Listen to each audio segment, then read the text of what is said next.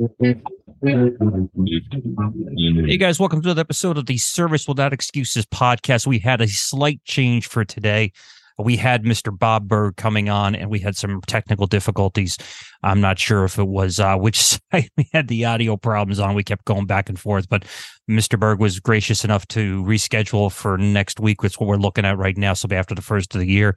Unless I can figure out something between now and then, but we wanted to make sure it came to you in high quality, and we didn't want to just do an audio recording. We wanted to do it a video recording with high quality that we could edit and change over. So we're going to reschedule that one. So I apologize that that's not the next one in line, but we are going to come to it with you very shortly. I promise that with you guys. We want to welcome you again today to the Service Without Excuses podcast. And I always have a backup episode because shit happens. It just, that's the way things are.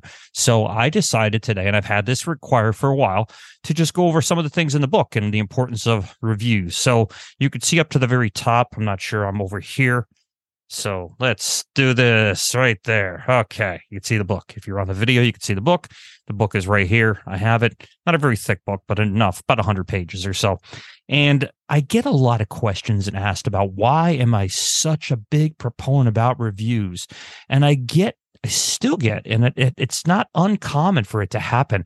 I still get people that say, you know what, I still don't like chasing down reviews because I never know how these people are going to be. And if they send it or a bad review, that's going to hurt us. And I'm almost like I want to cherry pick who I use and who I don't use. And I'm going to tell you, I don't think that's a good idea. I understand your thought process. I understand your thinking onto it. I understand that you're thinking, you know what, I want to cherry pick. I want to know who I know is going to give me a good review and not. And I just say, do it across the board. Make it consistent. I mean, listen, I'm not going to lie to you. If there's at times where we're going and recording something, or we're going and we're doing a job, and that customer is very difficult, absolute nightmare. I don't even know how else to say it. And we all have them. It's just part of reality. Do I still ask that person for a review? And I would say, if you really know it's going to turn out not so good, pretty lousy, I would say no. You probably want to let that one go. But generally, make it a rule of thumb that they always go out.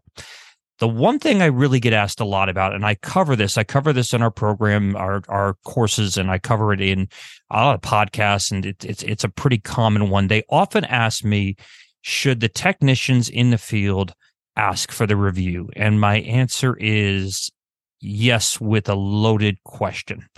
So I don't think they should be the ones putting in the review. I think that should be coming from a general manager or an office manager, maybe an operations manager, depending on how big you are. But I would say an office manager is a good way to do it. A dedicated person that doesn't have a direct link to the technician in the field, that has a supervisory role in this. And all they're going to do is send it out. It's very simple to send out. I mean, I don't know how a lot of their systems are. With ours, we just automatically send it out. It gets done after every job. It's an automatic send out. We don't have it on autopilot. We physically send it out because sometimes we want detailed information sent out on that review about them that's above the general templates that they would have going to them. But we want to make sure it goes to them. And what I recommend a lot of our clients do, and I'll recommend you to do, is make sure you have a small little brochure. It could be something, this size, a little tiny thing that you can give to the customer and say, ma'am, sir, thank you very much for the job. Really appreciate it. We'd appreciate your feedback onto it. You don't even have to call it a review, just your feedback, and say, you're going to get a link sent to you. On that link, if you can say some good things about it, it benefits us greatly, helps me with my company, and helps us grow as a company. We can serve better people. We can serve people more efficiently, and just all around win-win. That I like, okay? You don't necessarily have to do that, but I do like it because it kind of pre-warms them for the expectation they're going to get a review link. If you don't do that and you don't give them notice ahead of time, a review link just shows up. And they may be very busy. They may not. They're not going to put two and two together. So I think do the marketing portion by sending this particular little postcard or a little thing that says, thank you, and we're gonna reach out to you, and they could put their names on it if they want to, and we obviously know who's at the job. We can track it very easily, but you can make everybody feel good by saying James and John or whoever it is on the card, whoever you have out doing the job. And all they have to do is get that information, leave it with the customer, and let them know that they'll be getting a card. So you're pre-qualifying the client, pre-informing the client that you're going to get this request. And if you can do it for us, it greatly helps us. That's a great precursor. I think that's the best system between the two. Let them know this is what's going to happen. Give them the information. Leave it with them on the table. You're going to get a great review. Two things happen we always give people business cards. We still believe in business cards. I think it's still a very viable thing. People still put them on the refrigerator. We don't go with the magnets necessarily anymore just because refrigerators have changed. And God forbid you leave a mark on the refrigerator. That's going to cost you. Old refrigerators are one thing, but I think they could put whatever magnets they want on it and put the card on it. It's fine. But you're also leaving another piece of marketing material when you're leaving them that feedback card. So the other thing that's good about that is once they've done that, you could set up incentive systems in your place. You could set up where you have a company-wide competition when it comes to reviews. And I like personally for our business, and you can judge what's best for you. You could do individually, not. I am an all or nothing person, which means we have a company goal when it comes to reviews. And if we all collect enough reviews and we attain that goal, there's a gift that goes out to everybody. There's a reward that goes out to everybody. Could be gift cards. It could be cash. It could be a lot of stuff. I don't suggest cash necessarily because it's going to be hard to explain for auditing purposes, but you can make that judgment. That's a personal judgment with you. And they always like cash. But I would say, could be gift cards, could be everybody goes out to dinner. You bring the family out with them. Never a bad idea to take on the extra expense. Trust me, you'll get a long way with that. I would definitely say utilize those processes in place. Set a company-wide goal about reviews, and once you've attained that, that's it. Or you could do competitions between two. I just like the all-in-one because it never separates somebody. It gives everybody individually accountability to collect them. Everybody's going to get sent a review link for our company. It doesn't matter if they were an easy customer or a non-easy customer. Every customer we do work for, every client we do work for is going to get a review link. And whether they send out or not, it's a different story. That's why I go back to the pre-qualification by sending them the postcard or the piece of marketing information ahead of time. And they have this stuff and they're prepared and ready for it. And it can increase the likelihood of you doing that in a nutshell. Also, systems, we use a company called Sotellus. I love them because it's a multi-campaign. So if it doesn't get through the first time, they get a reminder. I don't think they get a third one, but I know they get a second reminder. So if they forget about it and you go, Jesus, I thought they were really going to write me a good review, they might have been very busy. A lot of things can come up. You never know. So in that situation, they've got a second run of that. And that's the other question I get asked. Who do you feel is the particularly best when it comes to review collection and management? And there's a lot of good ones. And I discuss it in the book here. And I can actually go over it. It takes me 2 seconds to go into it. It discusses review sites, review companies, things like that. And I'm not sure I'm going to go to local chamber of commerce here. I'm not going to worry about it right now. We're in the middle of the podcast. But there's a lot of different company.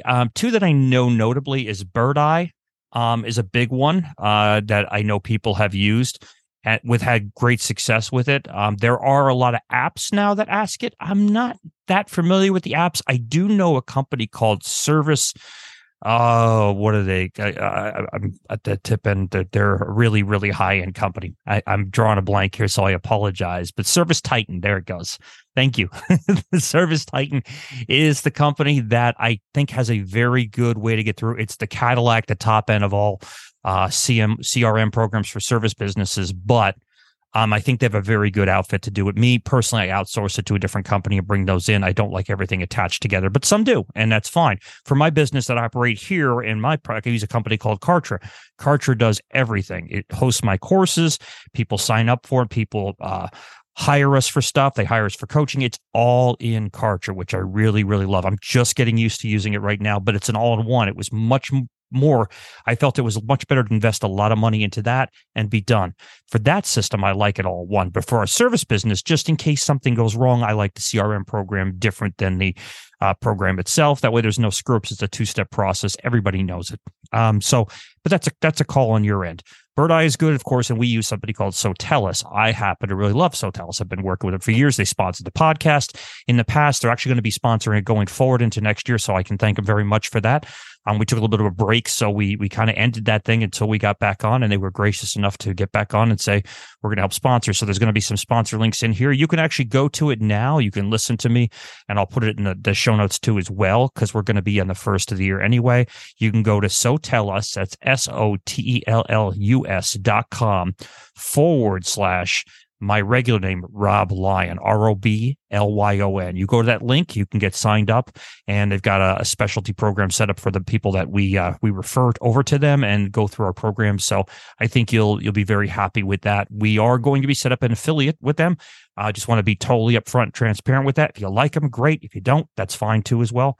They work great for our company and the companies we've referred. A lot of our client companies now use them with great results. So again, not a pitch fest or a commercial, just personal experience for me, but you choose whoever you see seems to work best for you, whoever seems to be doing the job for you. And if you get the book, there's a whole bunch of different companies in there that we recommend. I think there's 8 or 10 of them or more that we recommend to look at from the feedback we've gotten. That changes from time to time, but these are the big current ones too as well. So reviews are very important to collect consistently every single job. If your crews are going out and doing 15 jobs a day, 20 jobs a day, try to collect 20.